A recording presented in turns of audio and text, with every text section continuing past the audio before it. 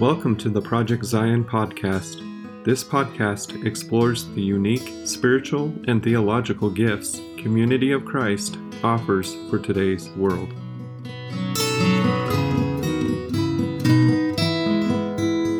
Hello, everyone. Welcome to another episode of Project Zion podcast. This is Brittany Mangelson, and I'm going to be your host for today through one of my favorite topics to talk about, faith transitions. This is going to be an episode in our Fair Trade series, and I am with my friend Mina Leach, and I am so excited to hear her talk about her faith transition. She is a seeker up in the Boise area who's been traveling with Community of Christ for, maybe a year or so. We'll get those details in just a second. But yes, I'm very, very excited. And I think that Mina's story is pretty unique. And her story at this point, she has not officially joined Community of Christ, which really is one reason why I wanted to have her on, to show that a faith transition story does not have to end in membership, but that there's still value in that middle space. And so we're going to talk all about that middle space and hopes for the future and all of the things. And yeah, I'm really excited. So Mina, thank you for saying yes to being on to share your story. Yay, thank you for asking me. I'm really kind of excited about this. People who know me know I love to tell stories. I love to tell my story. And so this is kind of a unique space. You and I were just talking about the fact that this is a hard story to tell to people that you know and love, especially people who are still in Mormon spaces, because I know there's something a little scary about that for us, maybe for them.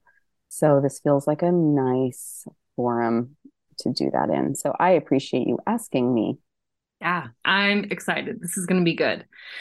So with these stories of faith transition, we usually start at the beginning, whatever the beginning looks like for you. So I'm wondering what faith and religion looked like as you were growing up. What role did church play in your life?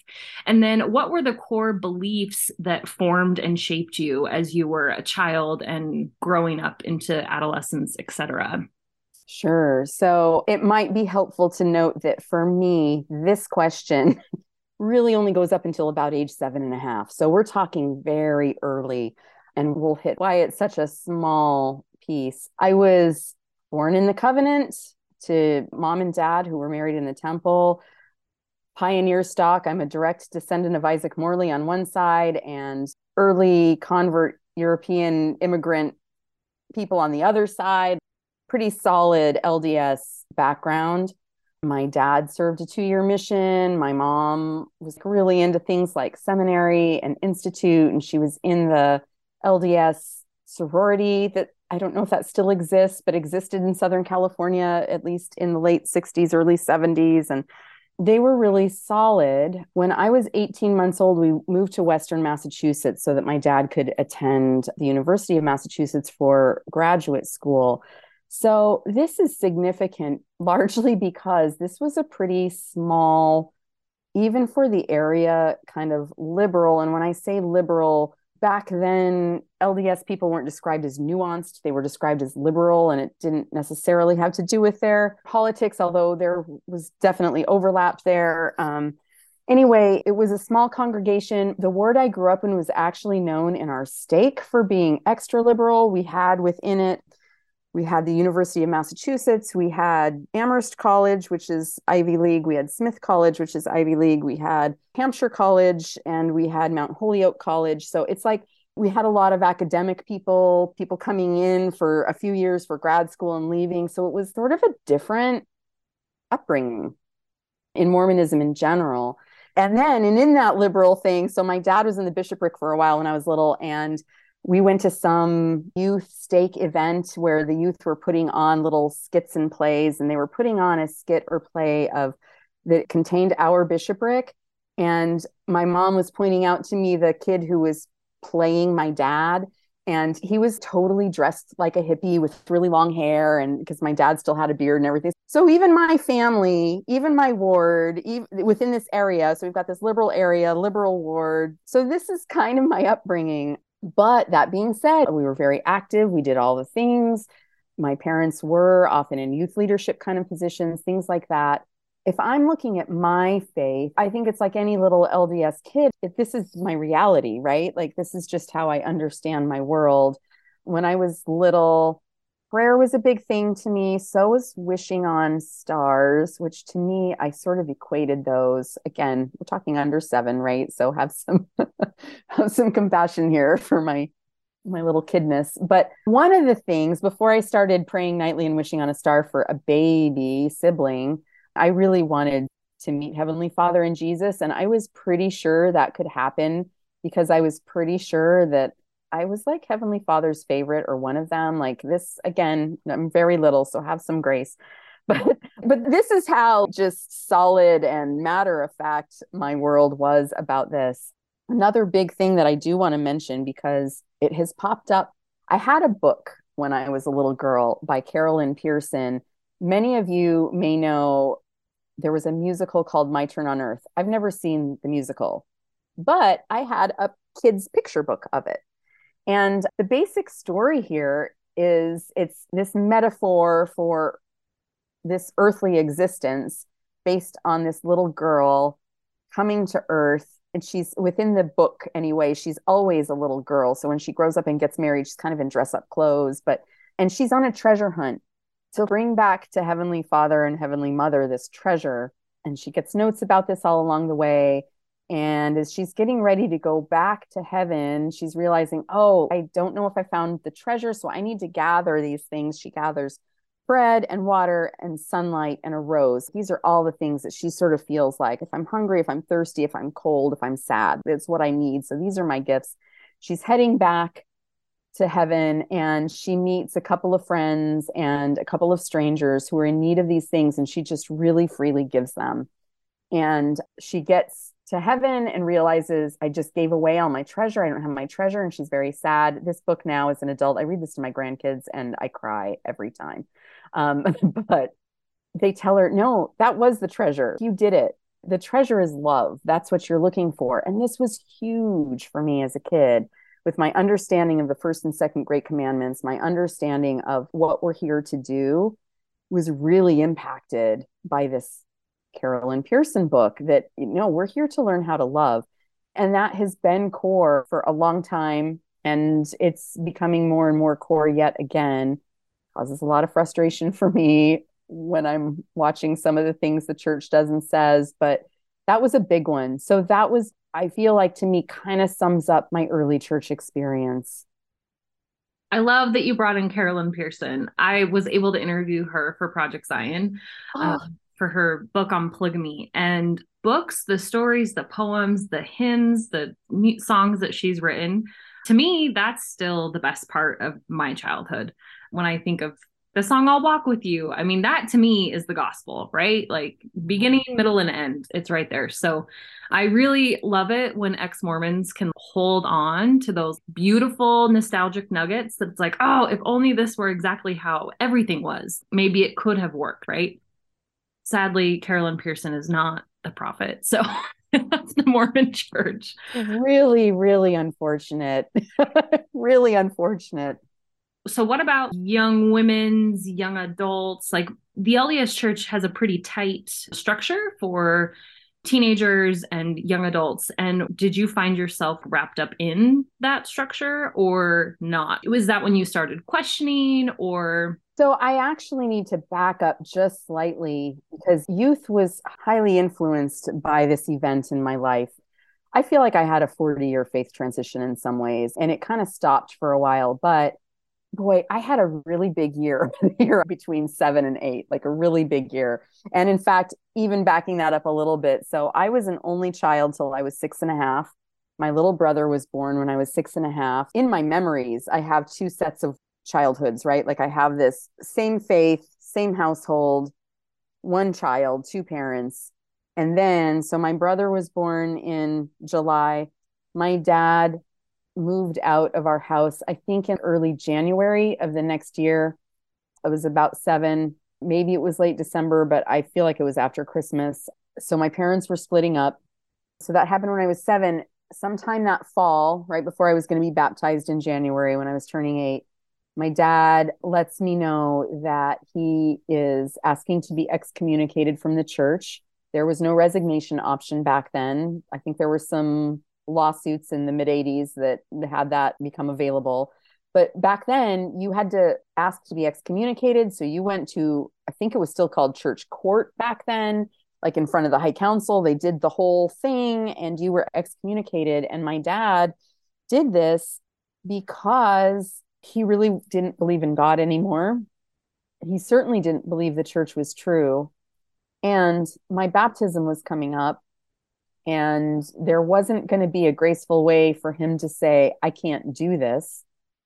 And so I'm facing this like a few months before my baptism, this realization that my dad, who again had been me and my mom and dad until just recently, doesn't believe in God. And that's kind of heavy on a 7-year-old. I'm not blaming my dad at all for that, by the way. He and I have talked about this over the whole course of my life, tons. This is a huge topic for us. But that was a big thing for me. It had a really big impact. It really made my baptism be very, frankly, traumatic, because I was enough of a thinker of a kid that, oh, my dad doesn't believe there's God. Well, then how do I know for real that there's God? And I had this expectation, if I'm going to be baptized, I'm supposed to know this, right?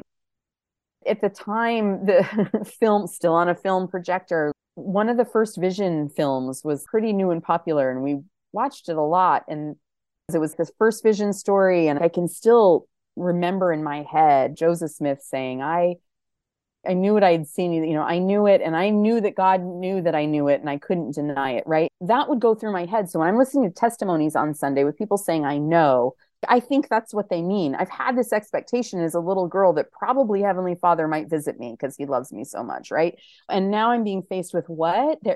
Maybe there's not God? Like, how do I know there's God, right? And so as a person who wants to do things the right way in some ways and follow the rules, I really was feeling a little bit like a fraud myself, just getting baptized. And there was all kinds of pain. And I'm not going to spend a lot of time on that event, but this sort of kicked me into what my youth would become, which was this real struggle of the Mormon narrative of my life is the one that I know.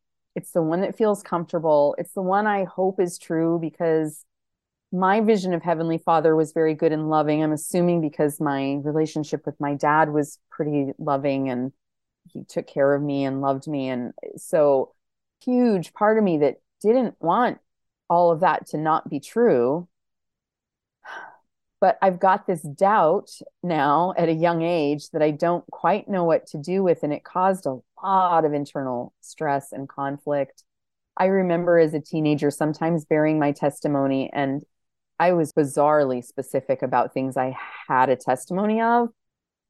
I had a testimony of tithing. I had a testimony of priesthood blessings. I'm trying to think what else, but they were really specific because I don't know if I have a testimony of God. I didn't know that part.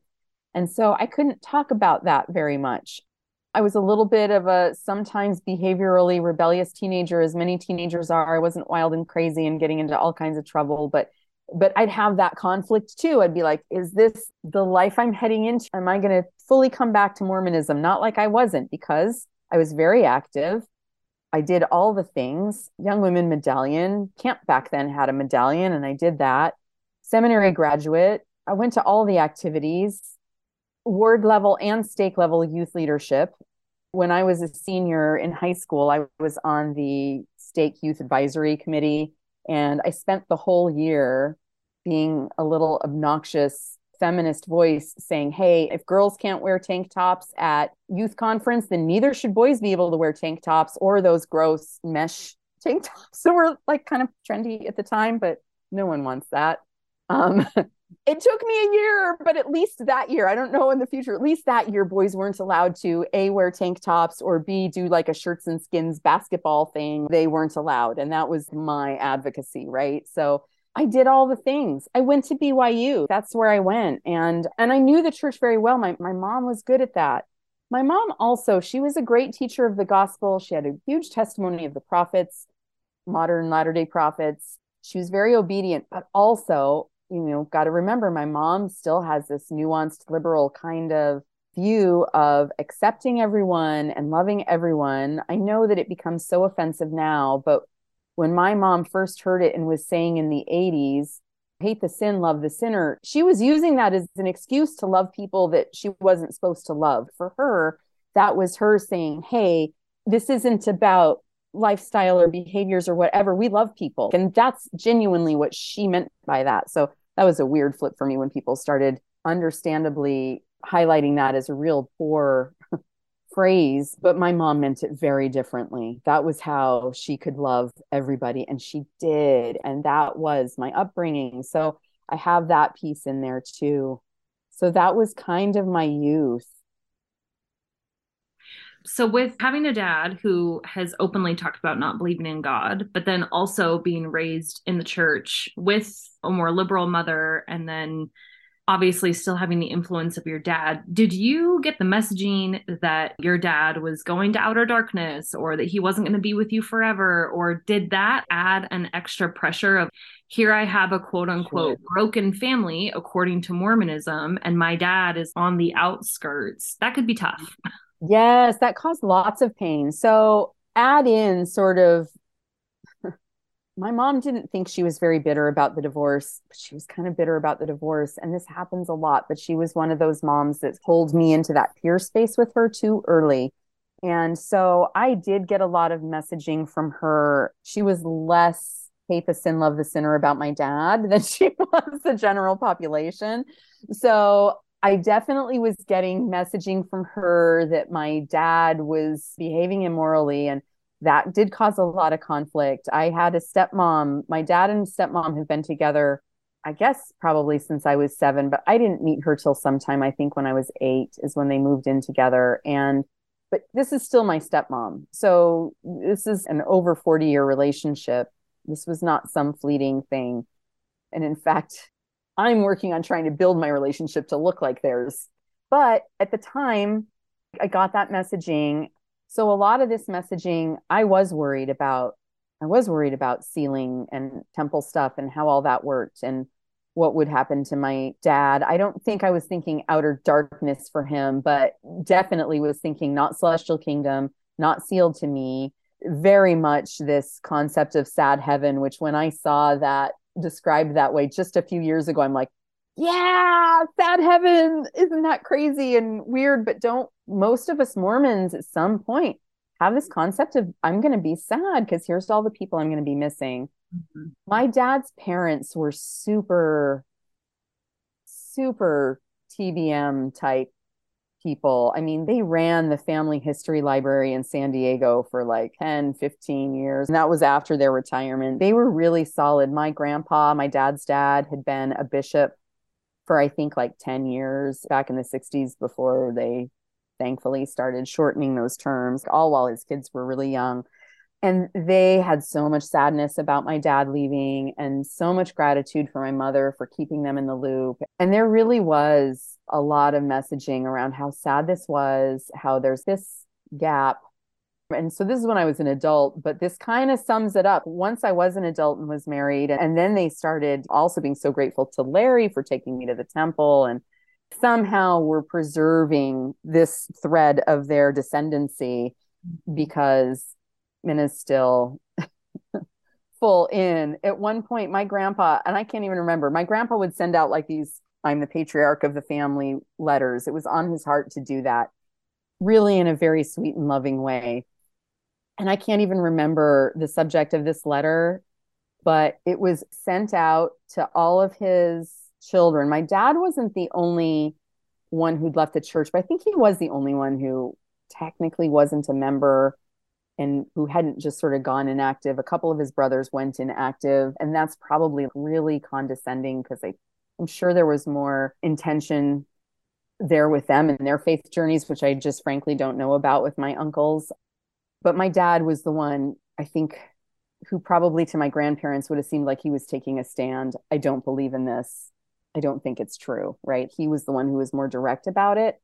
Anyway, this letter went out to everyone and me. I think I was the only one out of all of their 30-ish grandkids who got this letter. And of course, my dad didn't get the letter. So it's like I had filled in that gap. Yeah. It was a little weird. It was a little weird. And I understand why they do it, but that does kind of sum up. We're so sad that we've lost Cliff, but thankfully, Min and her kids, they're on track at least. That's such a weird pressure to put on you. And then as you're deconstructing your own faith, that track is probably playing in the back of your mind. That is a lot. So yeah, just continue the story. So how Yeah. did you continue to sort and sift and make things work? And as you were going into young adulthood, I don't know if you went to one of the church schools like BYU or BYU Idaho or anything, but just keep Yeah. telling your story. I will keep telling my story. So I did. I went to BYU largely because I have a lot of anxiety and social anxiety, and I felt like I kind of knew what to expect from BYU. It's a really lame reason to go to a school, but there you are. And my freshman year at BYU was just sort of a struggle. I grew up back east here in a small, I mean, there were like 198 people in my graduating class. So that's not the smallest, but it's not huge. And I'm going to this school at the time, I think the undergrad was 30,000. My whole town I grew up in was 30,000 people. Lots of weirdness in the dorms. And by weirdness, I just mean dating stuff and ritual stuff. And by ritual, I'm thinking like candle passings to announce engagements. We had several of those my freshman year. Like largely because the mission age was still 19, largely the boys were all getting ready to go on missions, except a couple of return missionary boys who I don't know why would come home from a mission, want to go live in the freshman dorms back when it was all 18-year-olds. But there you go. And of course, so these were the guys put into leadership. And I'm living the BYU life and it's okay, other than just regular, I miss my family, I want to go home kind of things. And I'm having a hard time making friends because I've got social anxiety kind of things. Not that anyone called it social anxiety in 1991, but that's what it was. But then I'd come home, I'd still party a little bit with my friends. I'd feel super guilty. And I'd think I'll go back to school and live my real life, I guess. So sophomore year was better. It was fun. I was in an apartment, and that is when I met Larry. So, and the only reason I met Larry was because my roommate was family home evening group leader. There was a mom and a dad. They were calling them like moms and dads in the calling, like she was the mom. And Larry was called to be the dad because I he would forgot have about gone. that. Yeah, I know. It's a great story. I will say this. So I went to BYU saying, I'm not going to get married. I'm going to get my degree. I'm going to go to graduate school afterwards because I had this plan to be a therapist or a counselor or whatever it was called back then. Yeah, I'm not going to get married. I was very like adamant about this. I was telling people this in my home ward. I am not going to BYU to get married. I'm not doing that. And I stuck by that. And I actually found out later that my roommates a little bit warned Larry about me when we started dating. You know, she wants to go to grad school. She's like really career focused. They're letting him know. So that was me. I felt like a less typical BYU co-ed that way. And Larry, he also never quite felt like he fit in. And in fact, the first day he showed up at our apartment, he doesn't remember seeing me, but I remember seeing him. I thought he was super cute. He kind of looked a little surfery. He had on one of those Mexican Baja kind of jackets, like the woven things. And he's wearing puka beads because he always wore puka beads, and his hair is kind of blonde back then and a little long for BYU. I mean, it technically fit the standard, and he looked kind of young. He had a real baby face back then. And I was, this is so horrible, but like and not like I was some awesome Mormon person, but I'm thinking this slacker, he didn't go on a mission because he looked like he was probably like 20 or something. And the truth was he was a return missionary, but that's what I was thinking, but I didn't really care. So I met Larry. We became really good friends. He hung out at our apartment a lot. He's a musician, so he would bring his guitar and he'd sing stuff he'd written. We'd sing CCR and things like that. We'd all have fun together. And eventually, yeah, we started being attracted to each other and started dating and all of that. And we're getting pretty serious. It was feeling like a serious-ish relationship, I guess. And April came and he went home to California and I went home to Massachusetts, and was 1993. So we were writing letters 3 times a week. We have so many letters from each other. We were calling on the phone, which was expensive back then because of long distance, right? And so Yeah. like Larry sold some of his surfboards that he wasn't using anymore to pay for phone bills. It was Okay, that's adorable. yeah. Well, the totally adorable thing is that he didn't go to his senior prom to buy one of these surfboards. He bought a surfboard instead of go to prom. So he's like, I'm kind of taking you to my prom. Looking back, yeah, Larry and I were super cute. I mean, we like each other a lot. I mean, that's part of it, and we still do. We like each other a lot. But let's back up for just a second and remember, I'm 19 years old right now. He's 22, about to turn 23 in August. But he comes out to visit me. He stays and he comes out to visit me for a week in Massachusetts. And just like best week of my life, best week of his life. It was a miserable summer for both of us. While he's in Massachusetts, we're on a drive one night talking, and he says to me, so are we looking at marriage here? I'm 19. I'm like, marriage? This is super fun. We're dating, right? He's like, yeah, but because as elders are told, as they leave their mission, their next job on the checklist is to get married. And I was like, but I didn't want to be in that space. I had this concept, partially because of the wording too of my patriarchal blessing, that I wasn't going to get married for a long time. My patriarchal blessing that I got in the late 80s as a female talks a ton about my career.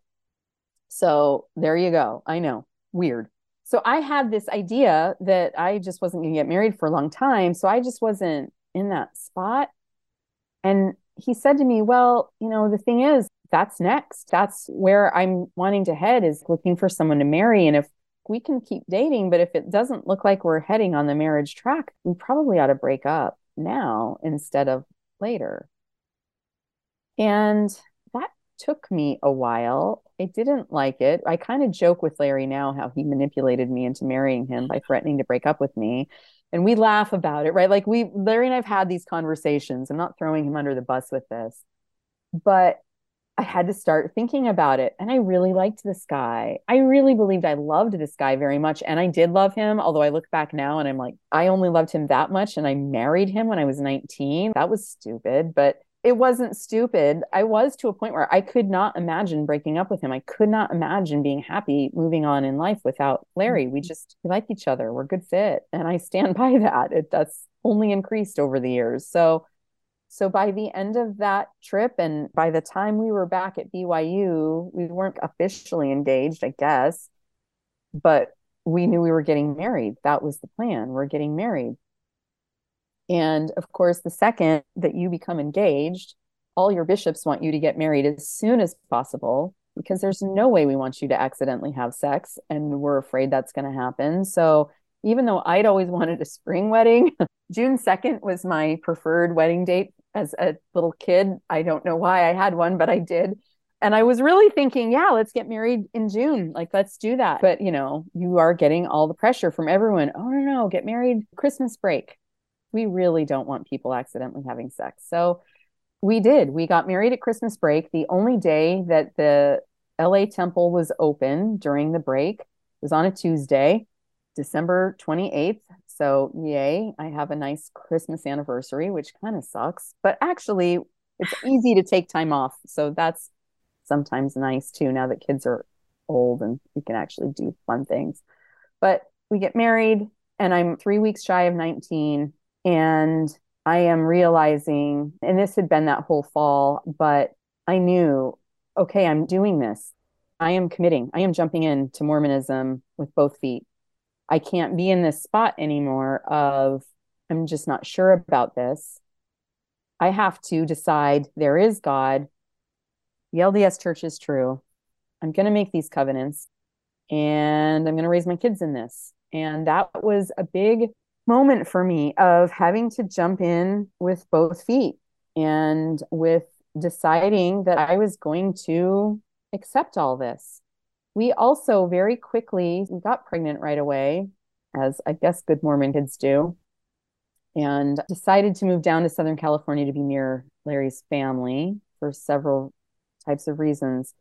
And here began my discovery that West Coast Mormonism is maybe a little bit different to East Coast Mormonism. And it's a lot more conservative and it's a lot more traditional. And it's not that you don't have your nuanced people everywhere, you do, but like as a whole, just the going to church experience was so different. In less than a year of getting married and deciding, yes, I'm jumping in with both feet, we're now in this super conservative traditional culture.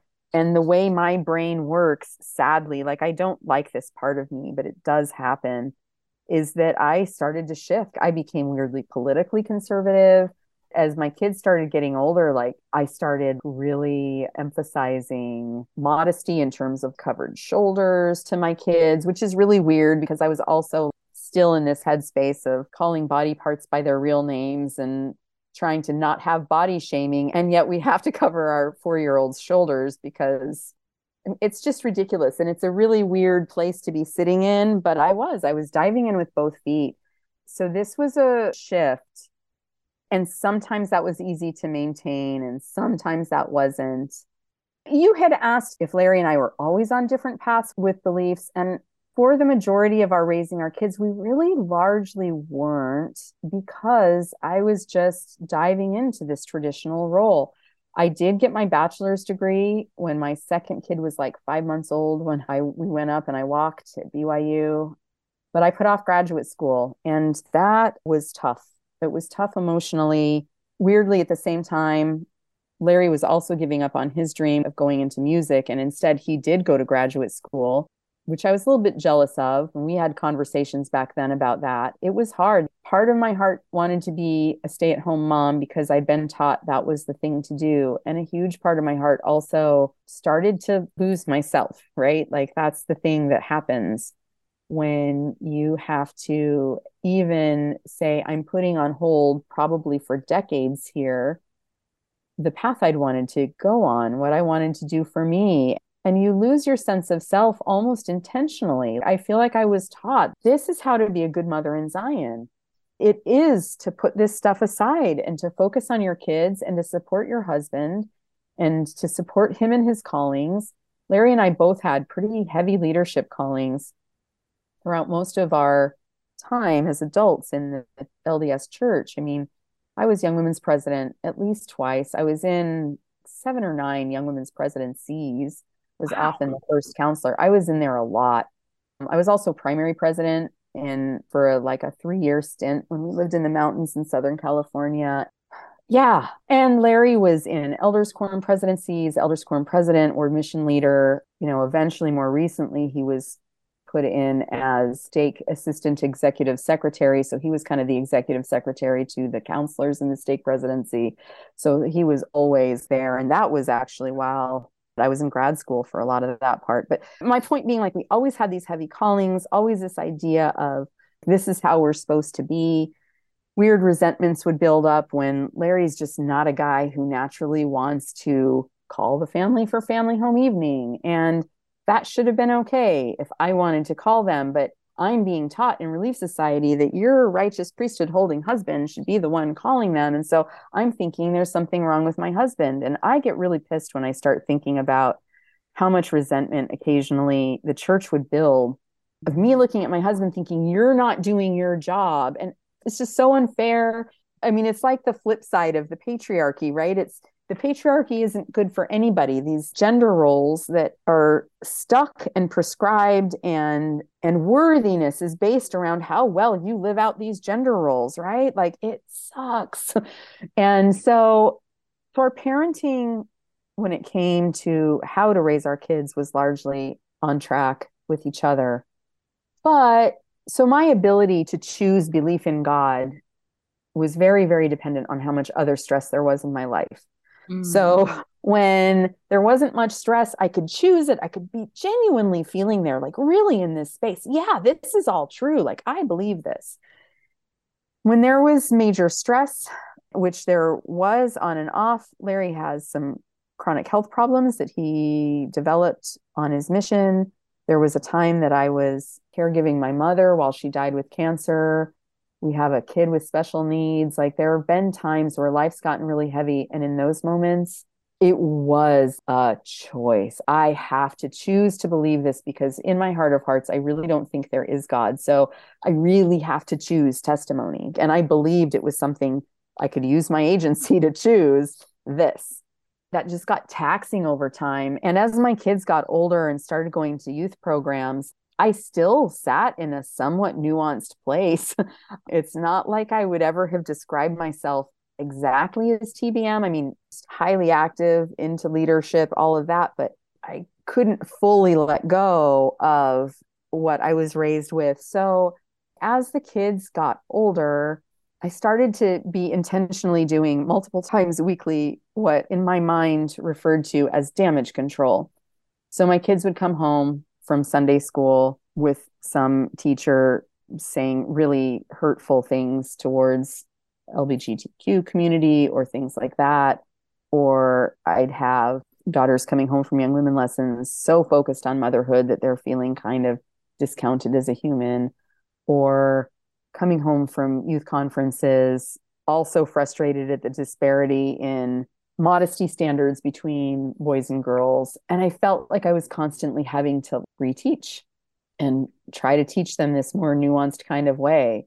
Coming home from bishops' interviews and trying to like do damage control there. That felt like it became a big part of my life. And it should have been a much bigger flag telling me, what the hell are you doing here? Like, this isn't how it should be, right? But I was feeling good about myself as a mom that I'm trying to fix some of this problematic stuff. And so it was a little tricky. I remember one time, sometime in the height of all this, my son coming home, he must have been like 12 or 13. He was young, but it was in youth Sunday school. He came home one day, he goes, "What is this with the Leach family speaking our minds?" And I'm like, well, I don't know. I guess we have some convictions about some things. Again, that largely were revolving around loving people, right? And just this was increasing too with my desires to feel more congruent. Because for a long time, even though I was choosing this and did all this shift, I didn't quite feel like I was authentic to what I really believed in my heart. I was asking Larry last night, we were on the same page. We didn't feel like we were on different pages. And he said, no, we were on the same page.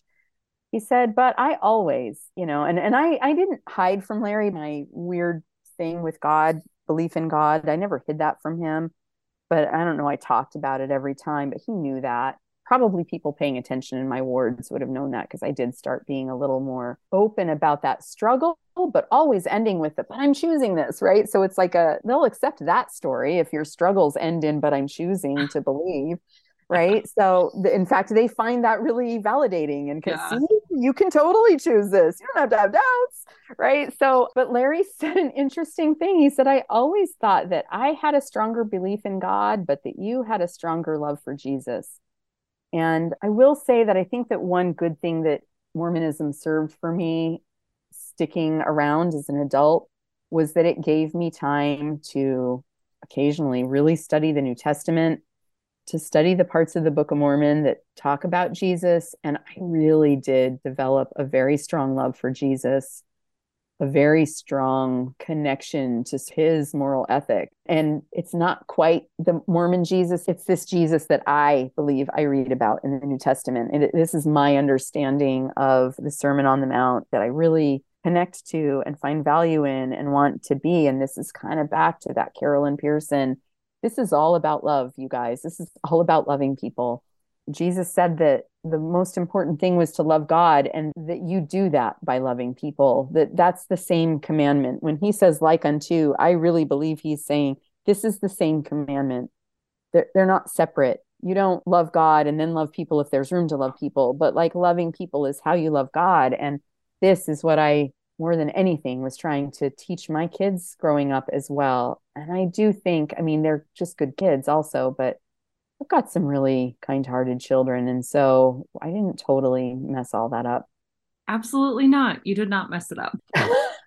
And that's really interesting that Larry was able to piece out that you may have had a deeper understanding and appreciation for Jesus, where he had a testimony of Jesus that you see in the New Testament, and he had one of God. Because usually even though Mormonism is the Godhead, those two being Sure. separated, usually they're pretty conflated. And there's when the one domino falls, both of them fall, or it's really hard to be drawn to one aspect of the divine over the other. But it sounds like you were able to find more comfort in what I would call the social gospels or liberation theology of what does the story of Jesus say to the outcast. I might be putting words in your mouth, but just based on what you've shared about reteaching your kids how to love everyone, going back to that Carolyn Pearson book.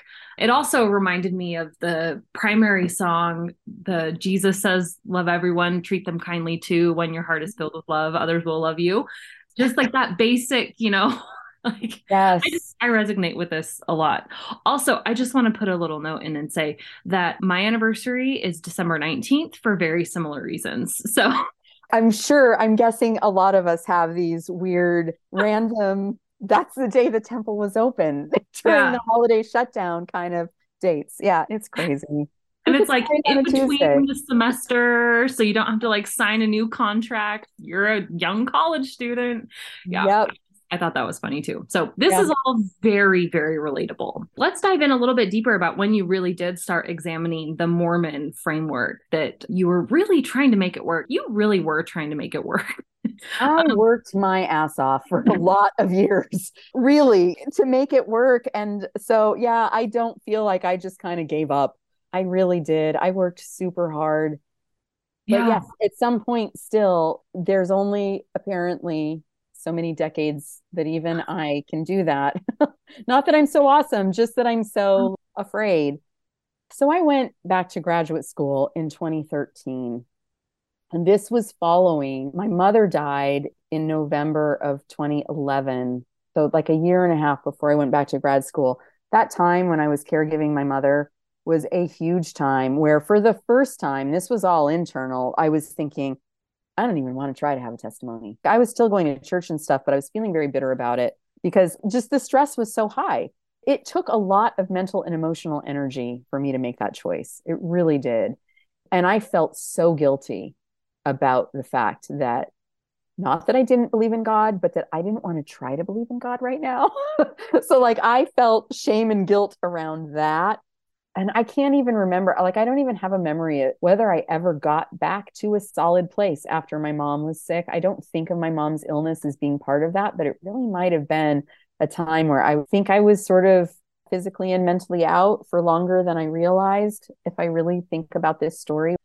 When I started grad school, and I went, by the way, to Northwest Nazarene. So this is a Church of the Nazarene University. They're pretty conservative religiously also, but just getting back into the study. And so I'm going back to become a marriage and family therapist. I don't know how it's possible to really start leaning into people's stories and hearing about their lives and not come back to this place of compassion, radical compassion for humanity. And I hate to say this, but radical compassion for humanity does not fit in with the Mormon framework. It does not. The church, the institution, the ordinances, all of which we kind of conflate with God and Jesus. So love for God, we think, is about love for the institution. It takes the priority every time. And if you were going to be compassionate towards humans, nothing can take priority over that. Just being in that space again of studying, I started to feel like I'm coming more back to myself. I'm allowing myself, although in the middle there, like, I didn't think of myself as conservative. I also had a nice little libertarian stretch that I felt like was me trying to shift back into socially liberal thinking. And I kind of let my politics go back, how I'd been raised and originally what was in my heart.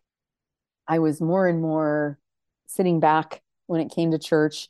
Larry was still serving with the stake presidency during the beginning of this, which made it hard because Larry went through a very non-Larry kind of, I am going to do all the right things. I am going to be in a white shirt and tie. I am going to shave every week. And we are going to go to every stake meeting there that we're required to go to, no matter what. We've got some weird stories about that. And it's strange because this weird part of me, here's this version of my husband showing up that church has been telling me I want forever. And yet it's like, well, but I don't want to then have to go to every stake meeting. Like, I don't want that part of it, So I had this weird tension in there. Again, totally unfair.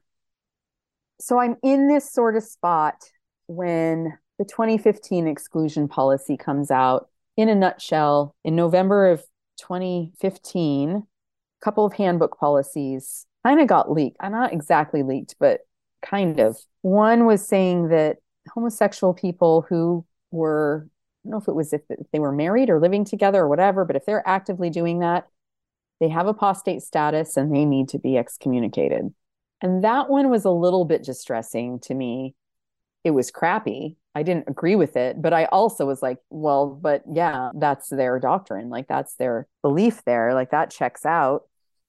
The problematic one, I think, for a lot of us was the fact that they made this rule now that children of gay or queer, right? If you're in relationship, we're not going to allow your kids to get baptized. They can attend, but they can't get baptized, so they can't get the priesthood. If they're boys, they can't go on temple trips. They can't do any of these things that all their peers will be doing. They can join the church when they're 18 if they then totally renounce their parents' lifestyle and say, yes, this is bad. This is evil. I get it. I'm not part of that. Now I can get baptized. And wow, I mean, I'm not the only person that hit hard, so I'm not going to act like it was something personal, but I did really feel it. Part of me really felt it also because of the way the Mormon church talks about marriage and legal marriage as part of what makes everything okay. My dad and stepmom didn't get married till, I don't know, I was like in my mid-30s. They're committed. They were living together. They were partners. That was still my stepmom. But so I'm looking at that and I'm saying, what's different? What's different between a gay couple and what my dad was doing, which the church would also really say was bad. And I can't imagine. It was so stressful for me. I mean, I was feeling like a little kid. It was just stressful enough for me that my parents were divorced and my dad left the church. If I hadn't been allowed to get baptized because of what my dad was doing, I can't even sit in that spot. So I hear this. This came out on a Thursday night, and I am like sobbing. I am pretty hysterical. I have also, growing up, some pretty tender places in my heart for some very close family friends who were lesbian, who helped nurture me, take me under their wing when I was a teenager. So that's always been there too. Plus, I'm imagining myself as a kid like this, and I don't see Jesus in any of this stuff. And this is the first time I told Larry, as I'm sobbing about this, I said, I don't know how long I can stay. I really don't. I don't know how much longer I can keep doing this. So what Larry said to me was, but you believe in the Book of Mormon, right? Which at the time I did. And I was like, yeah. He's like, where else are you going to go? I don't know, but I can't do this. I just can't. And so that was tough. It was tough. That was the moment. And I didn't leave then. A lot of people did.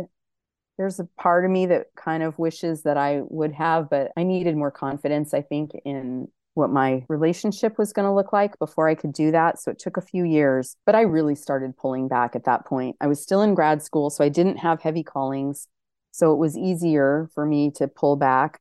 I started leaving Relief Society a lot because there were very heated conversations, people who were struggling and women who I love dearly saying, well, like the prophet has spoken. So if this isn't in your heart to agree with, like, you need to re-examine your beliefs. And it was just so hurtful.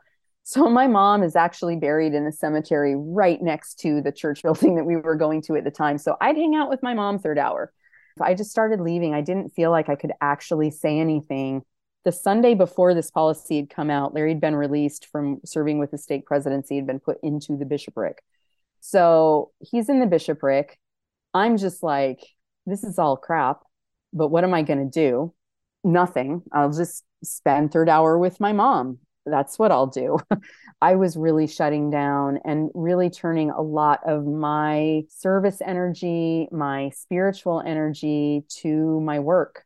And I more and more was just saying, look, this is where I'm doing God's work. It's not at church right now. It's in counseling people. It's in helping families, helping couples, helping kiddos.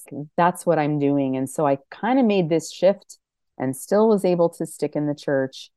And then in 2017, Larry lost a business and we ended up filing bankruptcy. He was unemployed for at least a full year. We lost our house. So we moved from the small place we'd been in into Boise. I was joking, I'm putting quotes around that. I was joking with Larry as we were moving, they don't know us there. They don't know that we're always leadership people. I'm like, we could just go now and then and sort of be this semi-active family who just shows up occasionally. He's like, no, that's not going to work. And there were different reasons for that. But moving into that new ward, there were some lovely people there. It was a smaller ward, but I never really put energy into making friends or connections.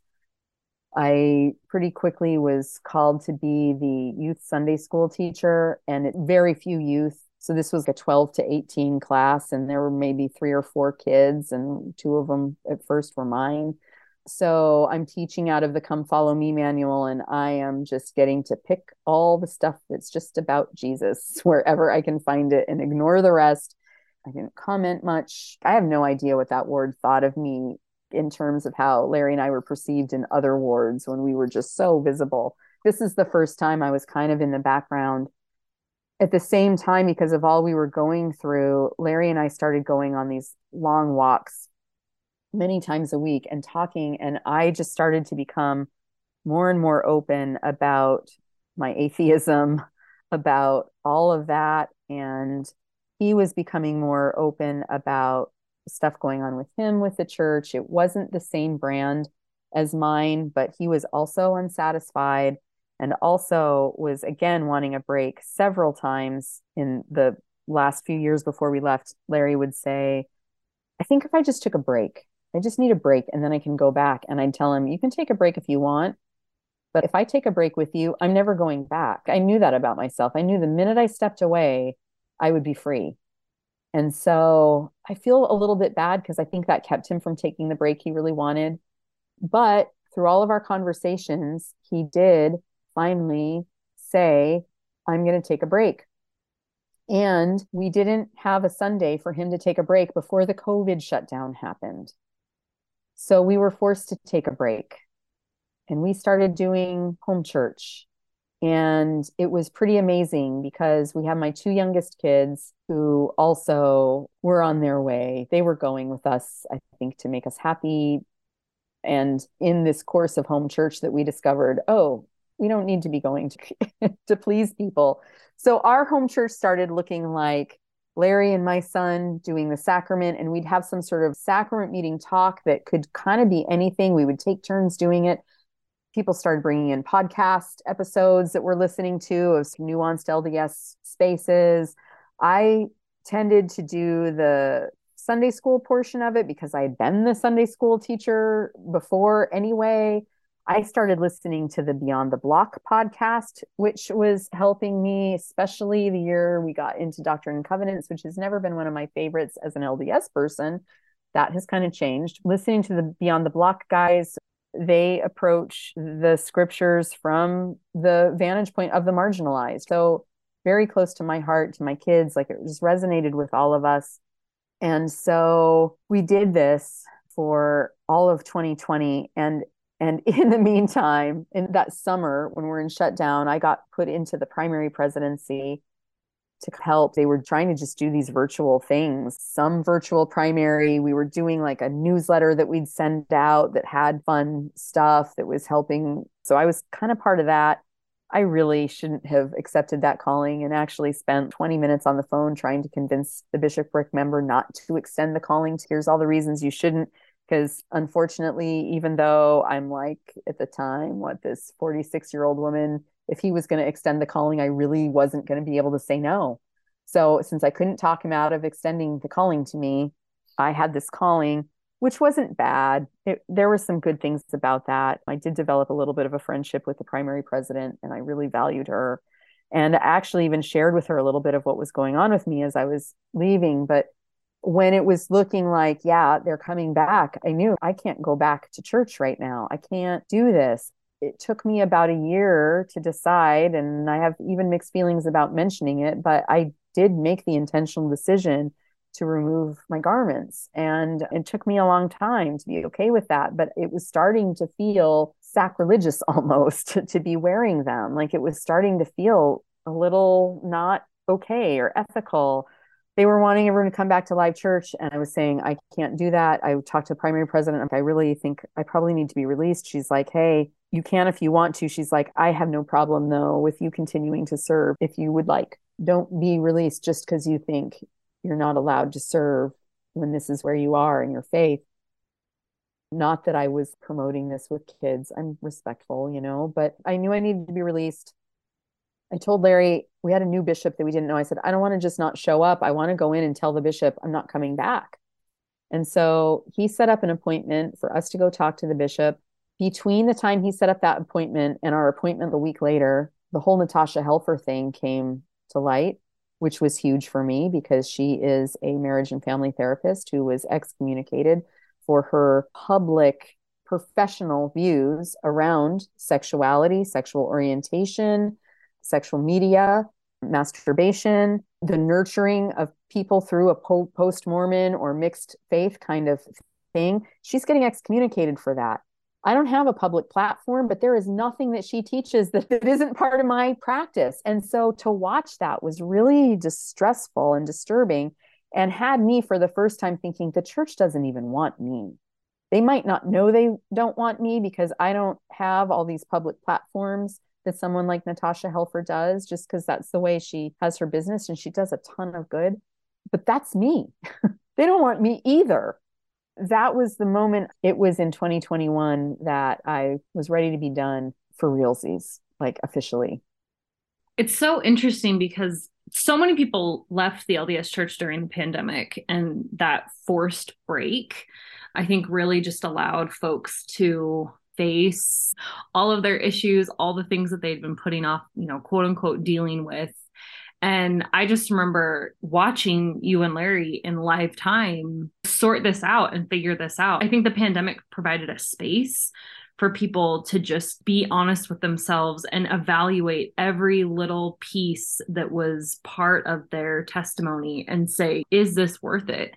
And when we can go back to church, are we going to go back and pretend like everything is normal? Or are we going to follow this shift and do something different? So just knowing that we made contact pretty early on and recognizing that you were almost my first case study of what is going to happen to Mormons who are like trying to hang on. I know these folks in Boise, and just think that it's such a familiar story to so many people now that have really processed what happened to them and how the pandemic shoved them not necessarily into a faith transition or crisis, but helped them recognize, oh, this is real, this is happening, and I can deal with it because I'm not faced with having to go to church every week as an obligation. So it gives you space, right? It gives you space and time and the ability to really look at what would life look like without this.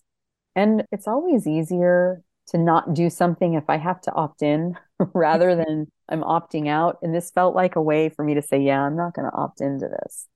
This is where I found Community of Christ. It was really interesting. So in all my years of kind of fantasizing about actually leaving the church, I'm talking decades of this, not that I was thinking about it all the time, but when I'm in these moments of stress and I think about what that would be, I had always made the assumption, partially because this was my dad, but partially because of the way the church sets this up. If I leave the church, that's just it. Church isn't part of my life anymore. Worship isn't part of my life. I'm leaving all of this and I'm heading into this space that I don't know quite what it looks like, but I think it'll be okay. And I was fine with that. I really was. That wasn't part of what was keeping me is, oh, I really want this church experience. But I always assumed that would be the case. So during this time when we're doing home church, and actually Larry at this time, we were doing Sunday school and he was in the Sunday school presidency. And so when a teacher couldn't come occasionally, Larry and I would co-teach. We actually had some pretty popular lessons that were all based on the Beyond the Block guys, but they didn't really know it. So we dive into Doctrine and Covenants, and I'm listening to the Beyond the Block guys because they're the only ones who are making this anything tolerable for me. And we hit whatever section it was on common consent. And who do they have as a guest on their podcast? But Brittany Mangelson is coming to talk about Community of Christ and common consent and the Doctrine and Covenants and how that all looks. And I'm listening to you. I don't know you yet, of course. And I'm like, this is so cool. This is kind of what this was meant to be. And you quoted some scriptures out of the much more recent Doctrine and Covenants that were just absolutely beautiful, absolutely felt touching and felt like scripture. And then at the end, you gave a little plug for the Latter-day Seeker community. And you said, join us on Facebook, friend me, I'll friend you. And let me tell you, Brittany, I am not the type of person who friends someone that I don't know. In fact, this has kind of held me back from, I think, getting as many friends in the seeker community because I have a hard time, occasionally. I think I finally just friended Wendy Eaton a couple of weeks ago. She keeps popping up and I think she wouldn't mind, right? I'm so afraid I'm just going to harass people. But anyway, we listened to that on Saturday because Larry and I were going to be teaching Sunday school. It was the last time we taught. We were going to be teaching Sunday school. So this is probably in February or March of 2021. So I found the seeker group. I started filling out the questions so that you know that these aren't people coming in to harass. I started that and I stopped midstream because we had to teach our Sunday school class. So we taught our Sunday school class. And then by the time I got back, I had a message from you. Hey, looking for questions. I'm like, yeah, I know, I'm doing them. So I sent that in and I even friended you. And you accepted my friendship. And I lurked for a while because I was kind of nervous about this. I lurked for a little while. I was going on the website. I was trying to find out. This is such a Mormon thing to do. What do you believe? What is this? And I'm reading and people are asking, what do you believe? And the answers are so hysterical in the Latter-day Seeker group. So I was like, well, there really is no big official. I guess the closest thing might be, and it's always these that now make total sense to me. But as I'm looking over that website, I'm like, okay, so here are these principles and those look kind of cool. But seriously, though, what do you believe? What's the doctrine? And it finally started eventually to sink in. Oh, there are no belief tests here. This is principled living. At the same time, because I'm in this space right around conference, so this was right around the time that I am saying, yeah, we're not going to go back. I'm taking off my garments. In my therapy, I'm dealing with all of this feelings of unworthiness that I've had since I was tiny and all of the anxiety and the perfectionism that have all played around and messages that I've gotten from the church. And one of you shared a YouTube video of Carla Long. She's been so instrumental. I don't even think she knows how much I feel like she is sort of my spiritual guide in some ways. We have interacted, but not as much as I have gotten from her. So it was around conference time. And so one of you posted a video to a talk that was talking about worthiness. And she's intentionally combating this idea that worth and worthiness are different, that you can do anything that would have God loving you less. It was huge, hugely powerful. Between Carla and conversations I had with my dad and my therapist, I finally started to move away from this idea of worthiness being a problem. So I start telling Larry about the things I'm learning. And for a while, he doesn't join because he wanted to let me have that space. Larry can be a little more social than I am. And so if he enters a space with me, it kind of becomes his space.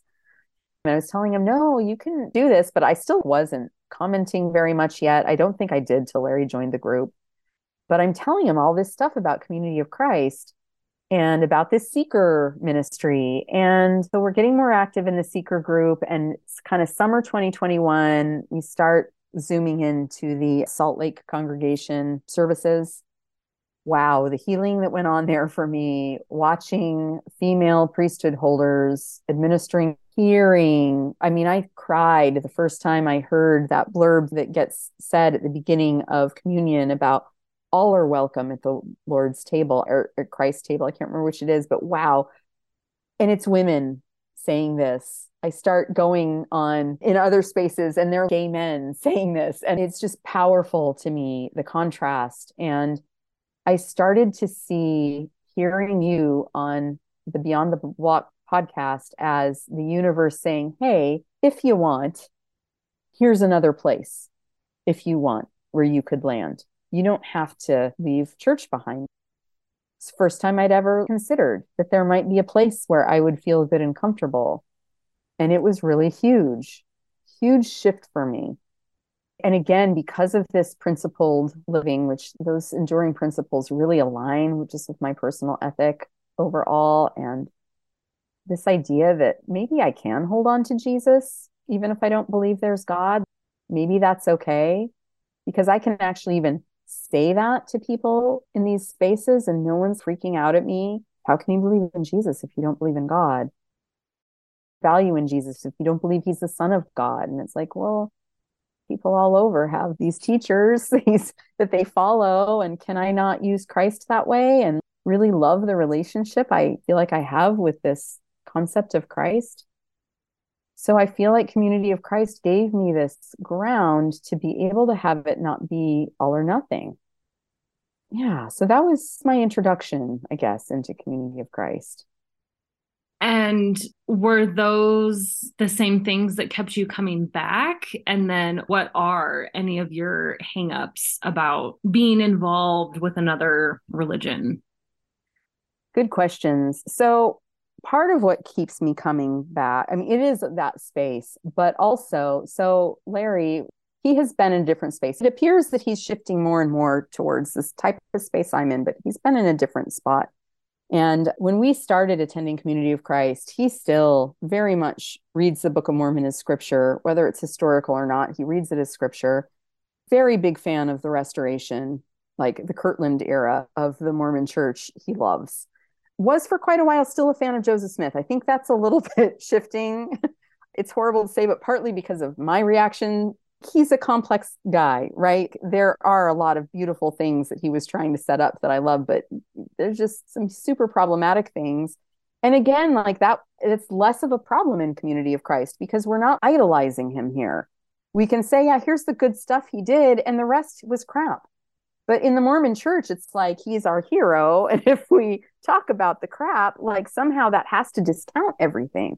I can hold on to the good and reject the bad and, in essence, not throw the baby out with the bathwater, right? Which the Mormon church tells you have to do. It's all true or it's not.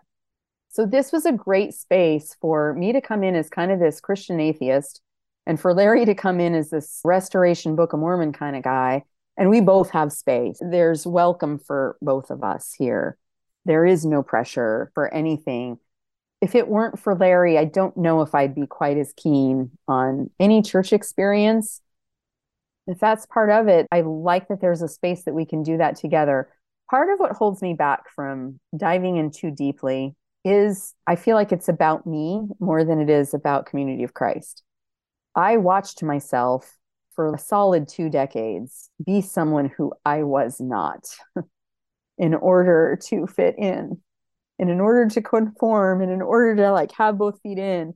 And I do not get the message that Community of Christ would require that of me, but I am still scared that I might say, hey, Community of Christ is my place. I'm going to dive in because they let me dive in the way I am. But then what if I hit a point where I don't want to be there? Am I going to have another decade of trying to back away? Like I can't do that to myself again. The only way I could imagine myself at some point joining Community of Christ is I become sure enough of myself that I can honor my own heart and my own agency enough to allow myself to have control of this. So much of my hesitancy around Community of Christ, having watched myself with the Mormon church, and I can't let myself be into that space again. That's a big part of it. And there aren't many, but I know for priesthood, there are still some behavioral rules, and a very probably arrested part of me still feels a little bit like a 17, 18, 19-year-old saying, no one's going to tell me what to do again.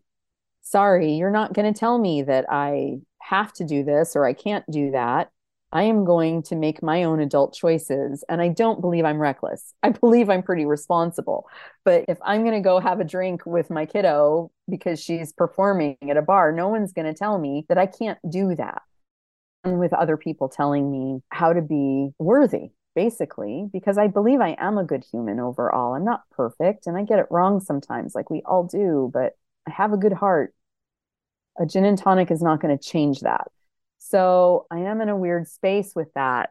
Larry and I, one of the things that we're doing, we're working hard to reconstruct our life, to intentionally build it the way we want it to be.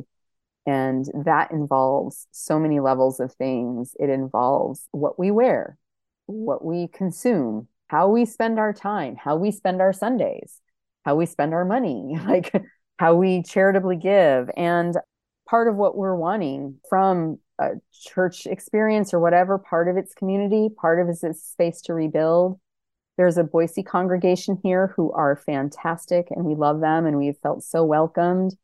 And we're also in this spot in our transition where we're feeling like that's maybe not the most productive use of our time. And so we're occasionally wanting to go and meet with the Boise people. And I'm feeling like it's a healthier place to be, that Sunday by Sunday, we're just sort of deciding what we want to do and what's going to be best for us. But there's so much about Community of Christ that really resonates with me and has me thinking, I don't know if we'll ever join. I don't know if we'll ever go all the time, but this may be like our religious church kind of home base.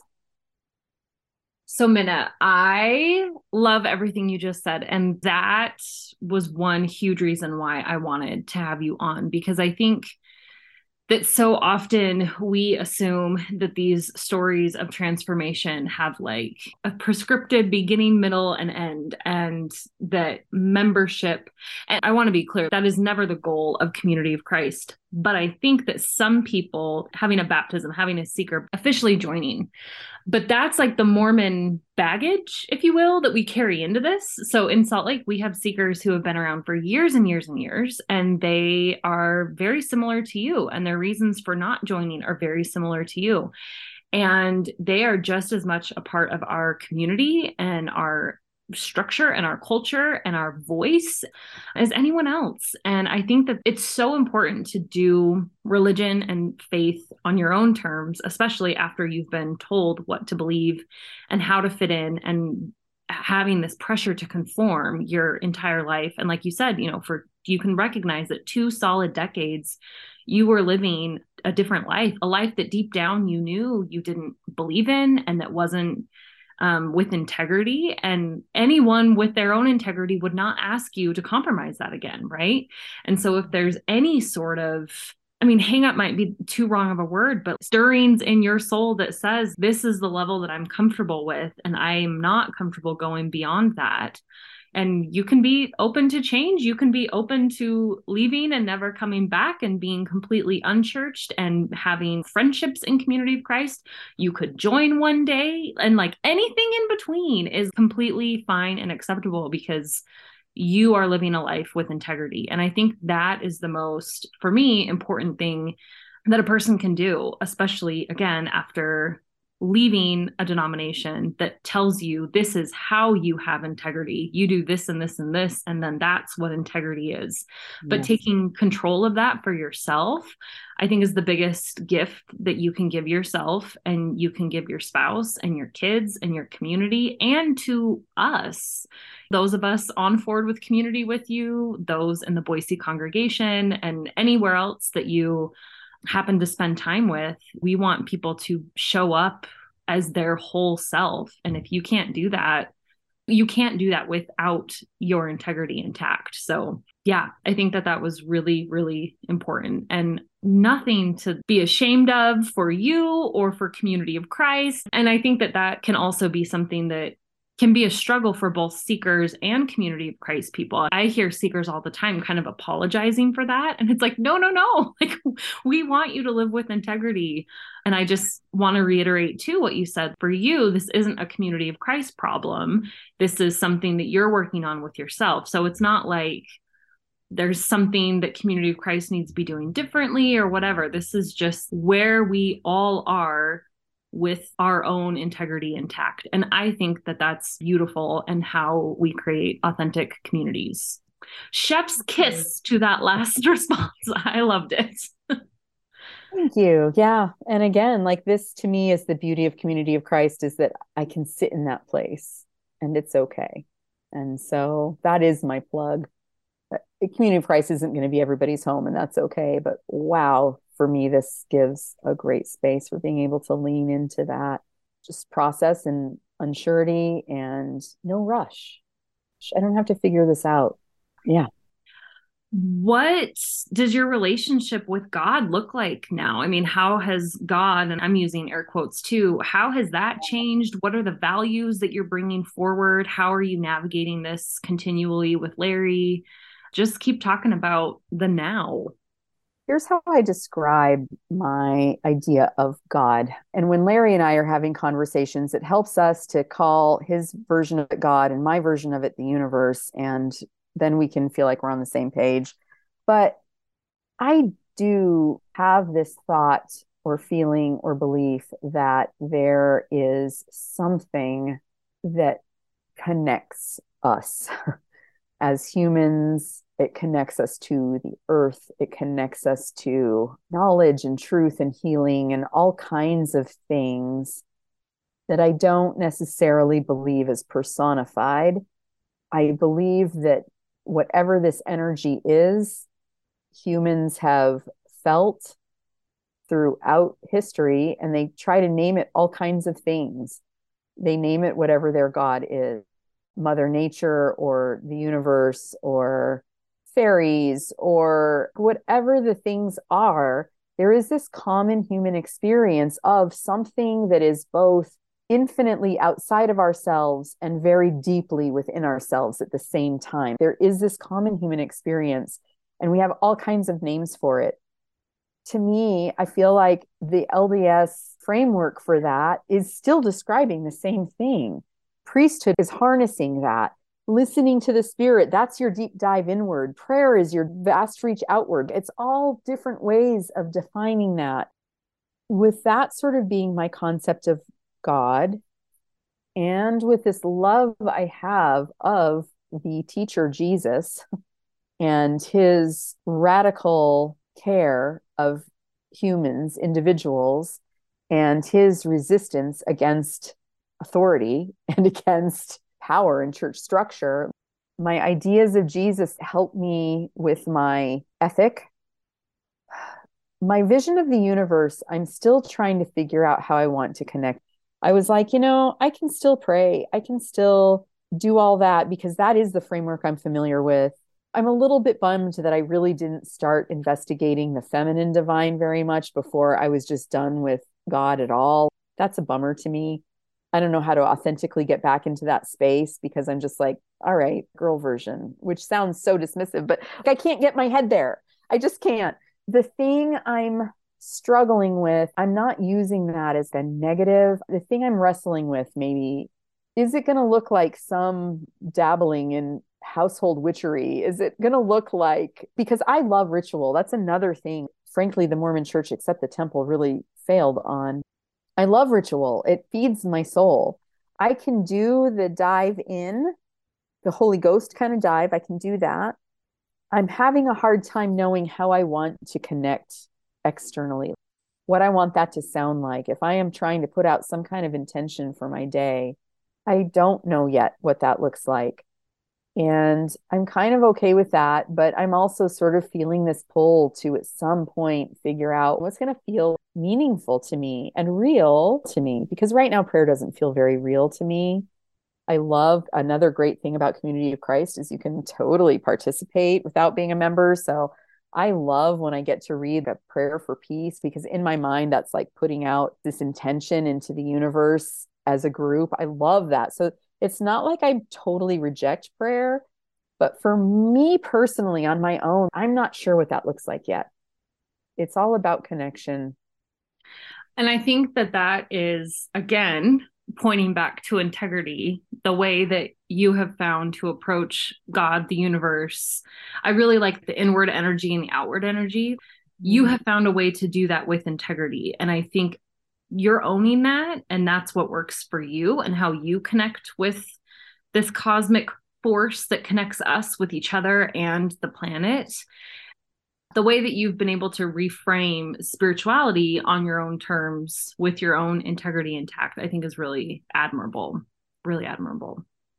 I'm getting there. I'm on a path that feels authentic. Yeah. And do you feel like you're able to just be more open and honest with Larry about it? It sounds like your communication with this topic has always been pretty strong, but do you feel like it's gotten easier now that you've both shed the need for certainty and conformity? And are you just able to relax and say, this is what's working for me, this is what's not? And Absolutely. I mean, we have always been pretty open. We've had a good relationship. And so what I'm about to say does not imply that we previously weren't having good relationship, but our ability to talk about what works for us, what doesn't, what we're afraid of, what we hope for, what we're sad about, it's just become so much easier. But Larry's still doing some even church deconstruction. What does he want to do with that? We're reconstructing our relationship. We're shedding this idea that Larry's the provider and I'm the nurturer and I'm part of who he has to provide for. I'm one of his dependents, or he owes me provision. We've both had to address all of this kind of stuff, and we're rebuilding it, and we're not where we want to be eventually, but just see this beautiful path to reconstructing everything. We're wanting to do a vow renewal. We're coming up on 30 years just to even reclaim the reason that we got married when we had no business getting married when we did. You know, we should have moved in together for a while. We shouldn't have had kids right off. Not that I don't love that's not what that's about. I love my kids, but I get it. it's just, we weren't adults yet. And we got thrust into this adult world, and the maturation didn't have time to catch up. So we're doing it now. We're having a lot of conversations that we probably should have had in our 20s, but that's okay. I love it. I just love you too. This is great. And yes, I really hope to get Larry on the podcast as well to hear his perspective about all of this. Is there anything else about your beliefs that you want to state? And then do you have any advice for other seekers who are figuring out their deconstruction and reconstruction, their faith transition? I think I've covered all of where I am in beliefs right now, or in process with that. I feel like I've got three things that I wish I could just like burn on the hearts of every person who's in the middle of this. The first thing is that you are worthy, that no matter where you are right now on this path, it doesn't matter. It doesn't even matter what direction you're headed, because I've sometimes heard that in Mormonism. It doesn't matter where you are, just are you heading in the right direction? It doesn't matter what direction you're headed. You are worthy because you are a human and you have a soul and a body, and that's all there is there. And along with that piece is that there is no rush about this. You don't have to get it figured out this week or this month or this year. And in fact, maybe whole life is spent thinking about these things and changing our minds and our ideas, because our relationship to people, to the universe, to life changes. And that's actually really normal and healthy. So that was actually kind of like numbers 1 and 2 all sort of tied in together. But the other thing is, when people leave the LDS church, they jump from one set of black and white beliefs to another set of black and white beliefs. In other words, the church has been telling us all along, it's either all true or it's not. So, okay, I believe it's not. That means none of it's true. And so there is no God, there is no divine, there is no okay way to participate in church. People eventually, it seems like, can often lean into some sort of spirituality for themselves. And I'm not saying, hey, you should find another church. I'm just saying it doesn't have to be problematic. I have occasionally, in talking in ex-Mormon spaces, felt a little bit sheepish about the fact that I'm connected with Community of Christ now. Like, the only legitimate way to be an ex-Mormon is to be unchurched and fully atheist and all of that. And I kind of hate that I feel like I have to defend a little bit myself or excuse myself. Well, this is okay because I have all these boundaries around it. That sucks. And I do think it's hard to let go of that black and white thinking around religion. Flip sometimes to the other side. For me, And I know a little bit this, I think, has to do with how early this uncertainty showed up in my life. But it has been such a beautiful thing for me to really lean into a space of, I don't know, you don't know, no one knows. And that's okay. It doesn't have to be certain. I don't have to know that there is or is not an afterlife. I don't have to know that I am or am not saved. What's important, and this is another big thing that I love about Community of Christ, what's important is who's around me today. Like, where am I today? What do I need? What does my family need? What do my clients need? How do we help us feel connected, heal, feel safe and secure? That's what's important. The rest is all ideas. The rest is all ideas. And so they might be fun to play with, but it has been so freeing to just be able to say, I don't know. And that's fine. I don't need to find an answer. And maybe that even allows me to decide an answer, is what I think right now. I love that. I love when you said, I don't know, and you don't know. It was just like, yes, because that's it, right? And I understand, just to use your term, throw the baby out with the bathwater and just leave organized religion at all. I mean, I still can hear Gordon B. Hinckley seared in my brain.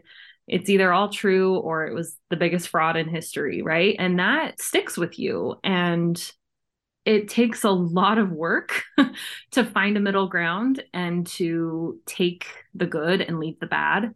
And not everyone cares to do that. And also, not everyone has the energy or has the privilege. There's a lot of nuance to this conversation. But the point being that if you want to maintain some sort of theology, some sort of spirituality, some sort of belief in a higher or inner interconnected power, the power is with you, and you can make those decisions, and you can learn, and you can figure out how you connect best with the divine, and you can figure out your own core values. And it doesn't have to be this high pressure thing that you have to conform to very immediately. You can take your time, while knowing that in that middle ground mess, you are always worthy, and that higher inner power is always with you, and the Holy Ghost doesn't go away at midnight. Like it's you are worthy. And I think that is such a beautiful message that comes out of faith transitions, particularly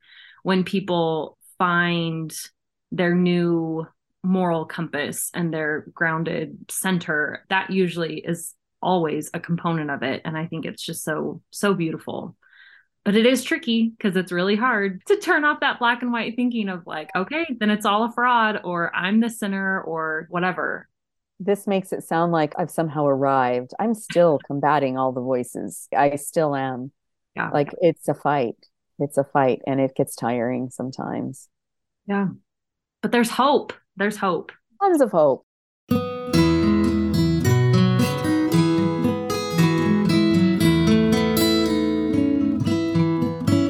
Thanks for listening to Project Zion Podcast. Project Zion Podcast is a ministry of Community of Christ. The views and opinions expressed in this episode are of those speaking and do not necessarily reflect the official policy or position of Community of Christ. The music has been graciously provided by Dave Hines.